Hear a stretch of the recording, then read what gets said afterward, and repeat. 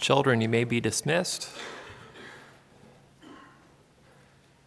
Childish adults, you may be dismissed as well.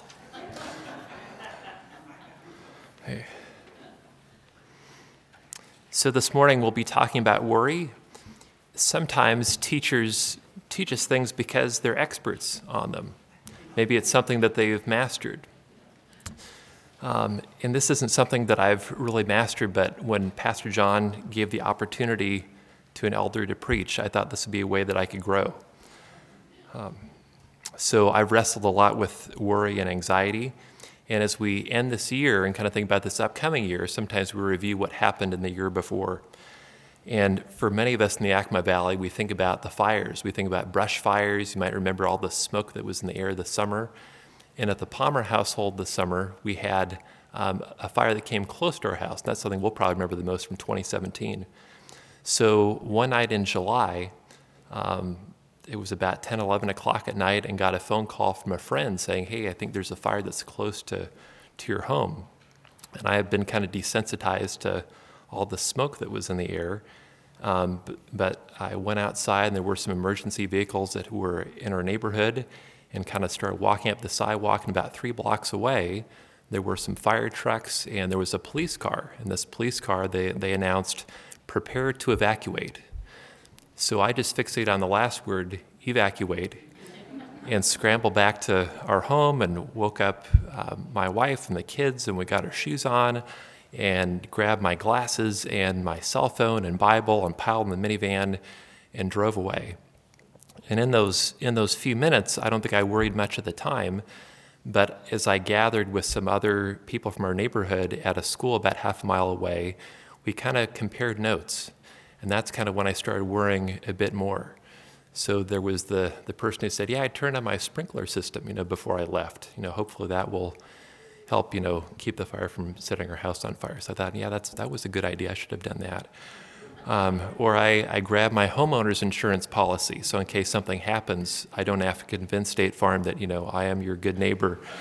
So I thought, I didn't do that. Or, the people that brought their cell phone chargers. So not just their cell phones. So I began to worry more and more, not just I have my kids and wife out of the home, but these other things. And so then we had another set of friends. We drove to their home kind of further away, and they let us camp out in their basement for the night. And even though in this basement I had a mattress and the temperature was fine, my mind just kind of worried more and more about, what should I have brought out instead? What other things could I have gotten? The wedding album, the photos of the kids, the checkbook, the passports, and my mind just kept raging more and more about it. So maybe your mind is like that. And fortunately, our home was fine. We drove back to it later in the morning. But maybe you have a lot of worries in your life. Maybe you could write out lists of your worries and wallpaper a room with all the worries that you have. Maybe you've had big events happen to you this past year. Maybe you've had something tragic happen to you this past year. Maybe you've had something tragic happen as a child, and that's something that you're still worrying about. Maybe you grew up in a home where there are a lot of worries that were voiced out loud, and maybe those worries are kind of a soundtrack to your life now. As we think about the end of this year, we may kind of rationalize. We might think, well, these are things that are okay to worry about because those really are big things. Maybe we rationalize as a parent or in our job that maybe it's okay to worry about certain things. Maybe it makes me a better physician if I worry about certain things. Maybe it makes me a better parent if I worry about these things. I hoped when I picked this topic that I would grow in this, and I also hope maybe I wouldn't worry as much preparing this topic. So I'm not sure where you are in the state of worry as we end 2017, but let's see what we can learn from this passage. Can you join me in prayer? Dear Heavenly Father, we thank you for your text, what you spoke directly in Galilee. I ask that you meet everyone here with where they are with worry, and that we leave here as changed people. And it's in your name we pray. Amen. So Matthew chapter 6, verse 25, the first word here is therefore. So as we study these 10 verses, we'll have to study a bit more than that to see why that therefore is what it's there for. So if we back up into the previous section, the subtitle in my ESV Bible is laying up treasures in heaven. And so this message before that Christ gave, some people could view it as a message to the rich, that he was telling the rich people, don't lay up your treasures here on earth where moth and rust can destroy, where robbers can break in, but lay up your treasures in heaven. And then the last verse in that section, verse 24, says, no one can serve two masters, for either he will hate the one and love the other, or he will be devoted to the one and despise the other. You cannot serve God and money. And so we have these different masters, and this passage before might be a message to the rich, and the passage we're going to focus on might be a message to the poor.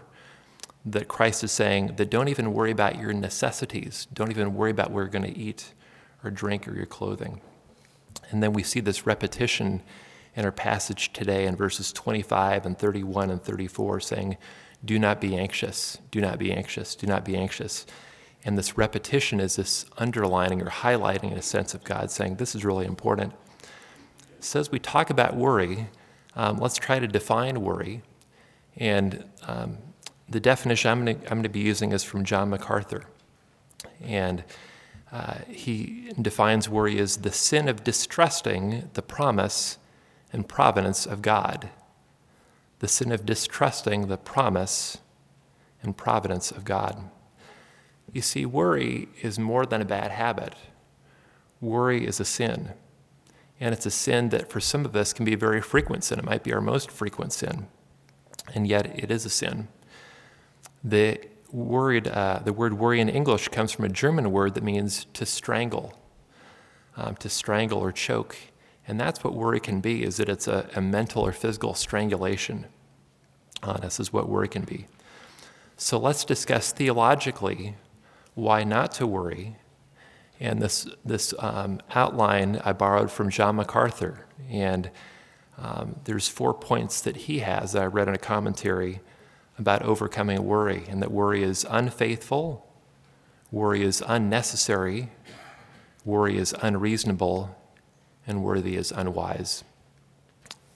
So the first, worry is unfaithful because of our master.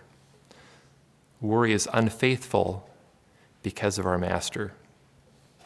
In verse 24, we read that a Christian's only master is God. And then in verse 25, Christ is saying, therefore, because of this, because God is your master, I tell you, do not be anxious. For believers to worry is to be disobedient to their master. If we're going to serve God, we need to trust God. And if we're not trusting God, we can't serve him. If we're not trusting God, we are worrying. For the Christian, worry is forbidden and foolish and sinful. This in our text in verse 25, therefore I tell you, do not be anxious. And that do not means do not. You need to stop. If you're worrying, you need to stop worrying. You need to stop worrying and never start again, is what Jesus is saying. And then what are we not to worry about? He says in verse 25, about your life. And the Greek word life here is psuche, P-S-U-C-H-E, psuche. And psuche is an all-encompassing, kind of an all-inclusive word. So it's saying your life, your physical life, your mental life, your emotional life, your spiritual life. Those are things not to worry about. It's not that I can compartmentalize and say, I won't worry about this, but I will worry about North Korea.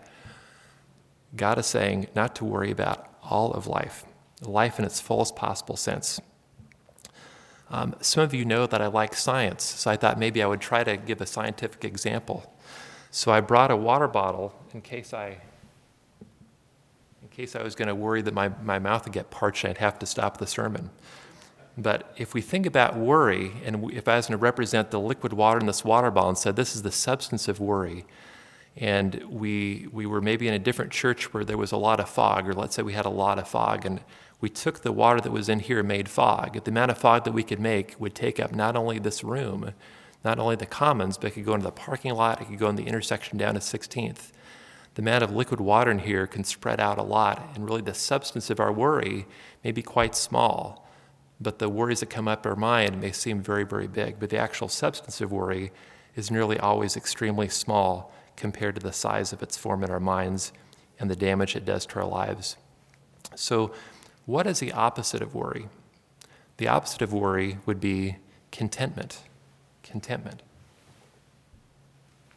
So contentment should be the normal and consistent state of our mind. If you flip over to Philippians 4, and there's a lot of good verses in Philippians 4 that address worry.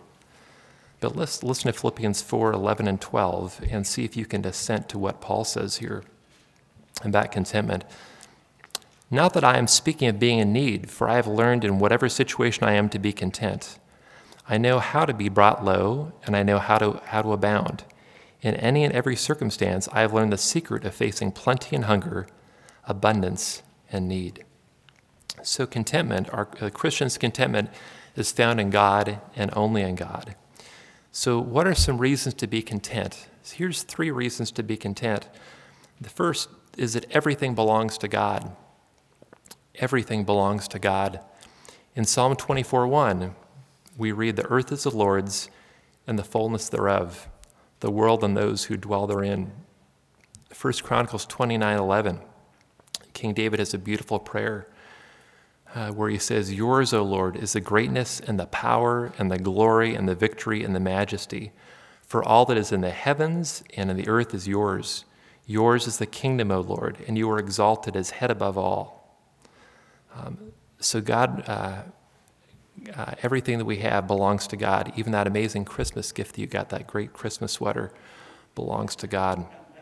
So if God owns everything and he takes something back, why worry about something that God's going to take back if it's his to begin with? John Wesley, he had a better response to his house being on fire than I did. So John Wesley was out and about, and someone ran up to him and said, "Your house is burned down." And John Wesley replied, "No, it hasn't, because I don't own a house. The one I've been living in belongs to the Lord, and if it has burned down, that is one less responsibility for me to worry about." So everything belongs to God. A second reason for contentment is God controls everything. Also in 1 Chronicles 29, verse 12, "Both riches and honor come from you, and you rule over all. In your hand are power and might, and in your hand it is to make great and to give strength to all."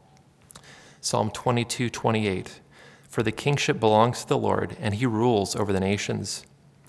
And then in Daniel 2:21, "He changes times and seasons. He removes kings and sets up kings."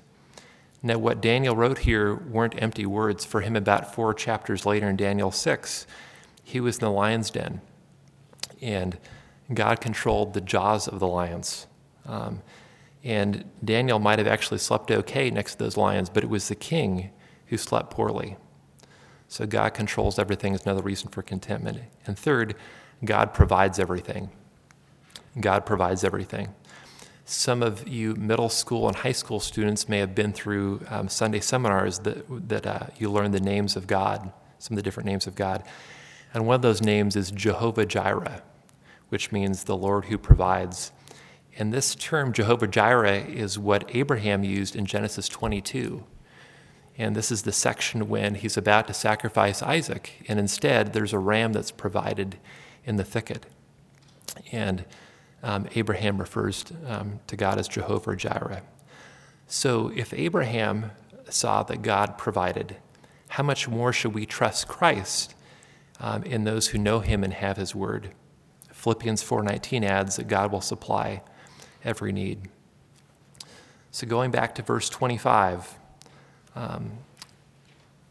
Jesus tells us what you will eat or what you will drink, nor about your body what you'll put on. Is not life more than food and the body more than clothing? So eating, drinking, and putting on, these weren't trivial things for people in Galilee. And for us as Western Christians in our day and age, these may be things that don't seem that big to us. But for them, running out of food or water was not a small thing. If they didn't get enough snow in the wintertime like now, they would have less water for rivers for their crops. Their crops wouldn't be able to grow. They would be hungry. They couldn't have extra crops to sell for clothing. So for them, this was a real thing. And then Christ asked this rhetorical question, is not life more than food and the body more than clothing? And so this fullness of life, this suki that we talked about, is more than merely taking care of our body. And we can be caught up in this idea of our body and be very fixated on our body in our world, that we think we live because of our bodies, and because of that we should live for our bodies. And the reality is that our bodies don't give us life, but God gives us life. Our life is given by God. So whether God gives us more or less of anything, it all belongs to him as the owner and as the controller and as the provider. So we need to thank God for what he gives and use it wisely and unselfishly for as long as he entrusts us with it. So worry is unfaithful because of our master. Second, worry is unnecessary because of our Father. Worry is unnecessary because of our Father. This is in verses 26 through 30. Look at the birds of the air. They neither sow nor reap nor gather into barns, and yet your heavenly Father feeds them. Are you not of more value than they? And which of you, by being anxious, can add a single hour to his span of life? And why are you anxious about clothing? Consider the lilies of the field, how they grow. They neither toil nor spin. Yet I tell you, even Solomon in all his glory was not arrayed like one of these. But if God so clothes the grass of the field, which today is alive and tomorrow is thrown into the oven, will he not much more clothe you, O you of little faith? So a believer has absolutely no reason to worry because God is his heavenly Father. It's as if Christ is saying here, have you forgotten who your Father is? And then Christ illustrates in three ways by talking about food and life expectancy and clothing.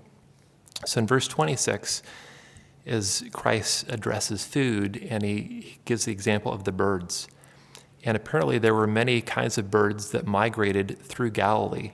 And it might have been that Christ pointed at some of these birds, or maybe a flock of birds going by in Galilee. And these birds don't have an intricate, involved way of getting food. These birds aren't planting seeds and harvesting a crop and then putting it into barns. They don't have an intricate, involved way. It's fairly simple for them.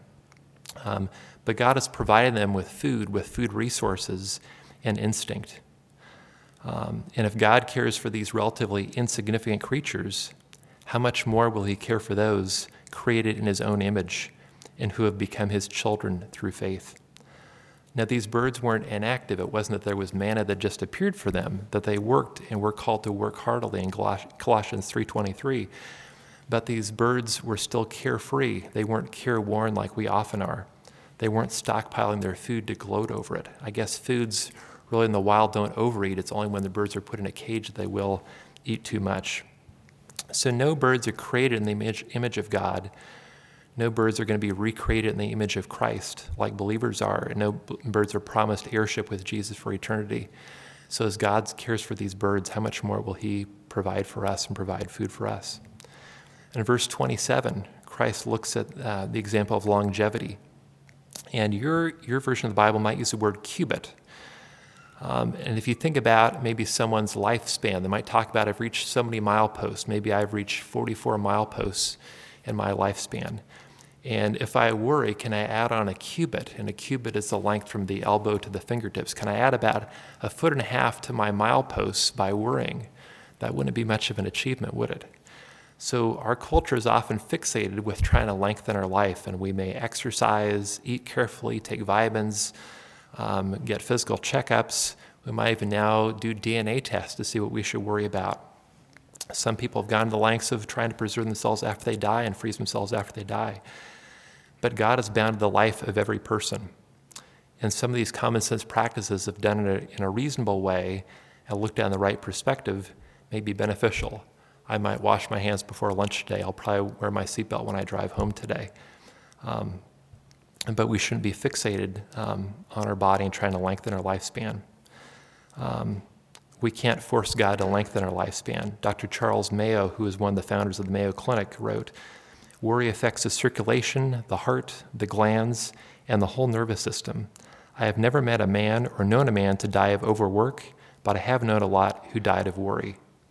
So you can worry yourself to death, but you can't worry yourself to life.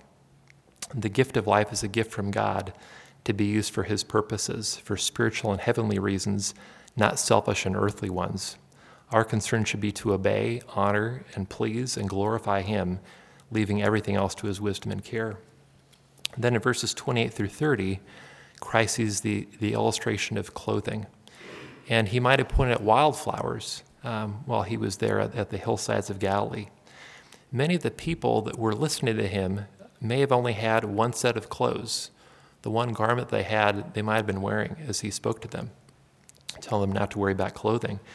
And what an indictment that is for us in our day and age when we spend so much time and money and effort with our clothes, that we may be coveting stylish clothes and sitting with that.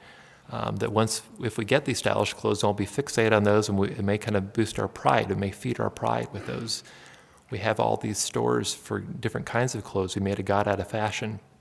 So if God told these people that had one simple garment to wear, not to worry about clothes, what would he tell us? In verse 28, he says to consider the lilies, to study these flowers. These flowers grow without toil on their part, and their beauty can't be matched, whether we look at them from a distance, whether we look at them up close, whether we look at them scientifically under a microscope. They have this amazing beauty. And yet these flowers are short-lived. Eventually they will die. And because there wasn't a lot of excess fuel in this area, these dead flowers might be used for fuel, and they might use them in their ovens. When it talks about ovens, they would have clay ovens they would cook in, so they might use these dead wildflowers to cook with. So if God provides for these short-lived flowers this amazing beauty, won't he surely provide for his children who are destined for eternal glory? Won't he surely provide for us? If he's going to provide these beautiful garments for these flowers, don't we think he could also provide just some ordinary garment for us? So if I was presenting the sermon as a symphony or as a composition, I would try to crescendo with what I'm going to say right now.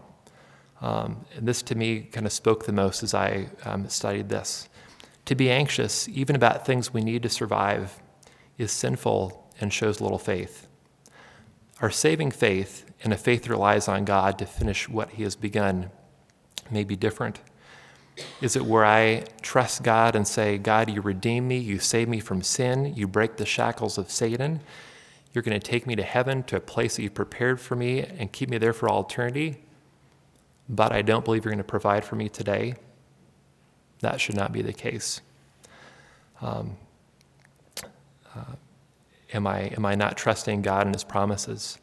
Do I speak of the inerrancy of Scripture, but then speak worry in the same sentence? Worry shows that we are mastered by our circumstances and by our finite perspectives and understanding rather than by God's word. Worry is not only debilitating and destructive, but it maligns God, it speaks evil of God, and it impugns God or attacks God as being untrue. So worry is unnecessary, and we need to change it. A third point, worry is unreasonable because of our faith. Worry is unreasonable because of our faith. In verses 31 through 33, we see another therefore. Therefore, do not be anxious, saying, what shall we eat, or what shall we drink, or what shall we wear? For the Gentiles seek after all these things, and your heavenly Father knows that you need them all. But seek first the kingdom of God and his righteousness, and all these things will be added to you. So this therefore, saying that it's inconsistent with our faith to be worrying, that worry is characteristic of unbelief. And we see this in verse 32. So these Gentiles or unbelievers, they would seek these things. Those who have no hope in God naturally put their hope in expectations of things they can enjoy now, and that should not be the case of believers. Since they felt that no Heavenly Father cared for them, there was reason for them to worry. And these Gentiles, they had their own man-made gods or idols, and these idols demanded much of them, and they promised little to the Gentiles, and they provided nothing for them. But in verse 32b, we see that the Father knows that you need them all. That if our mind isn't centered on God, we have reason to worry. Instead, we should have our mind centered on God. And verse 33 gives a great positive command. So what we've read before are these negative commands saying, do not, do not, do not. Now we have this positive command in verse 33. So this cause of worry is seeking things of the world, and the cause of contentment is seeking the things of God's kingdom and his righteousness. And verse 33 starts off with but.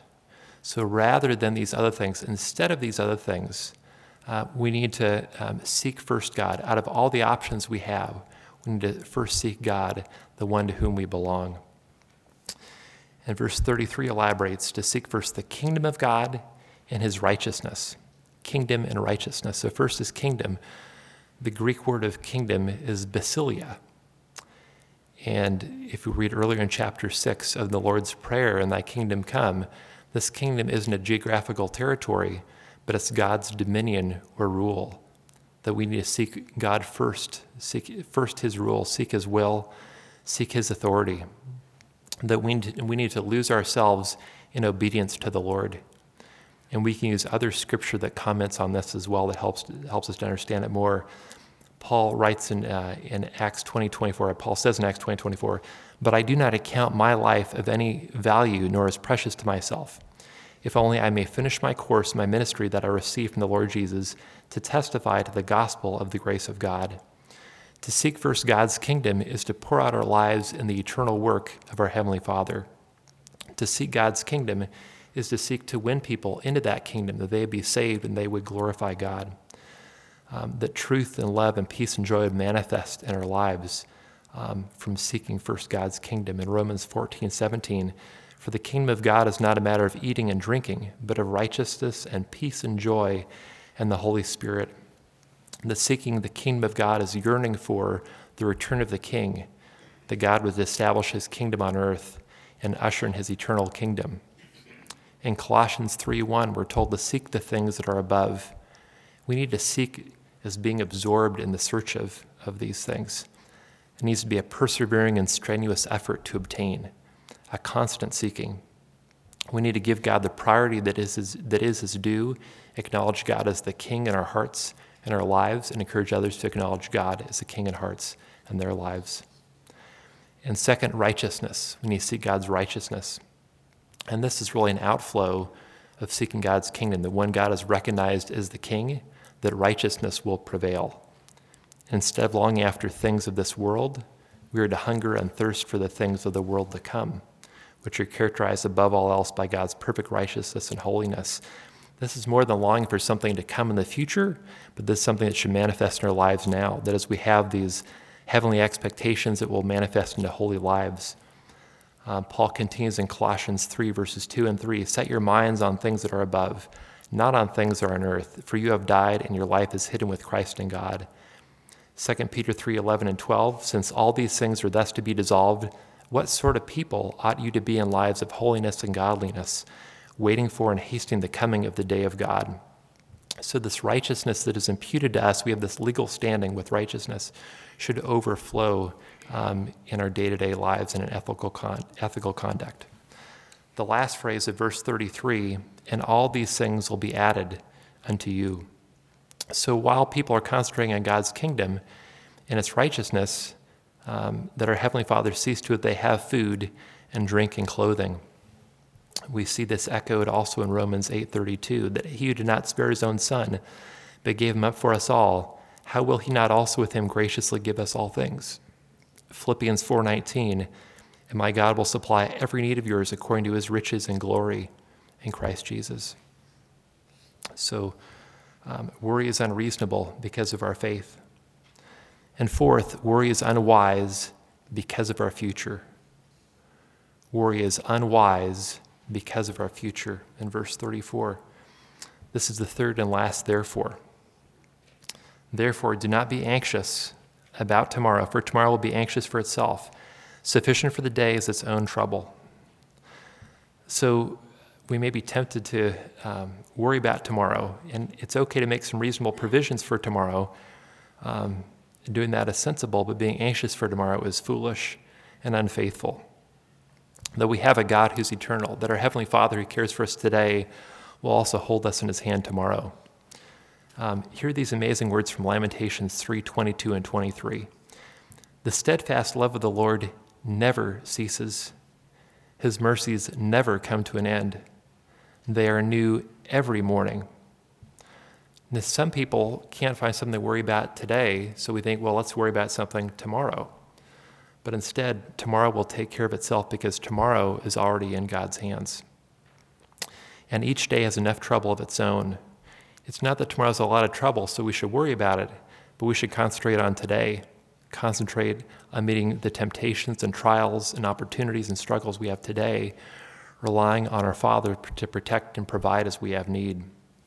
And God promises his grace for tomorrow and for every day until eternity, but he doesn't give us grace for tomorrow right now. He only gives us grace a day at a time as it is needed, not as it may be anticipated. So when tomorrow arrives, there will be new troubles, but there will also be renewed strength. So as we conclude today and recap, we talked about worry defined as a sin. It's not just a habit. This is a sin of distrust in the promise and providence of God.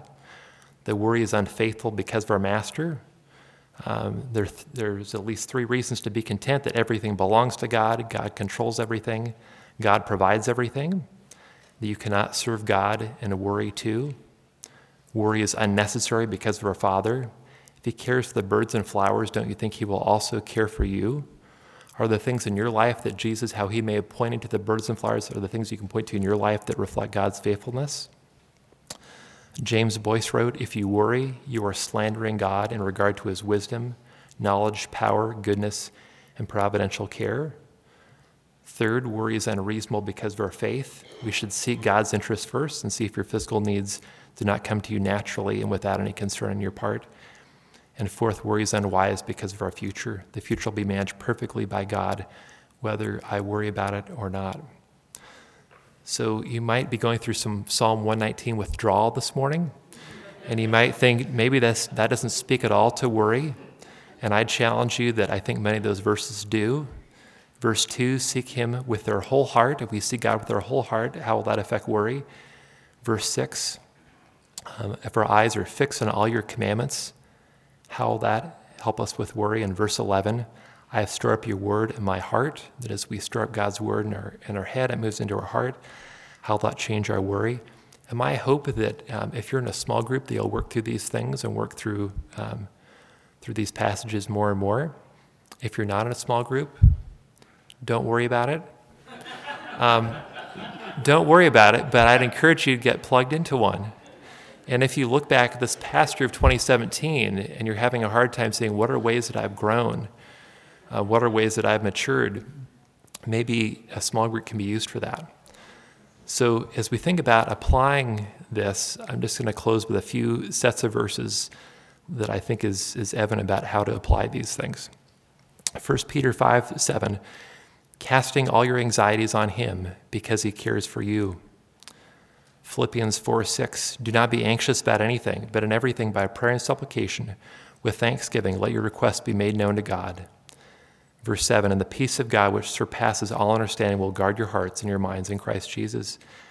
And Isaiah 26:3-4, you keep him in perfect peace, whose mind is stayed on you, because he trusts in you. Trust in the Lord forever, for the Lord God is an everlasting rock. Let's pray. Heavenly Father, we thank you for this past year, and as we look for this new year and maybe we're tempted to worry about things to come, we thank you for what you have done for us. We thank you that you are our master, that you are the one to serve. We thank you that, Heavenly Father, you hold us. We thank you that it's unnecessary and unreasonable to worry. We thank you for this amazing future that you have planned for us. Lord, we give our worries and anxieties over to you, and it's in your precious name we pray.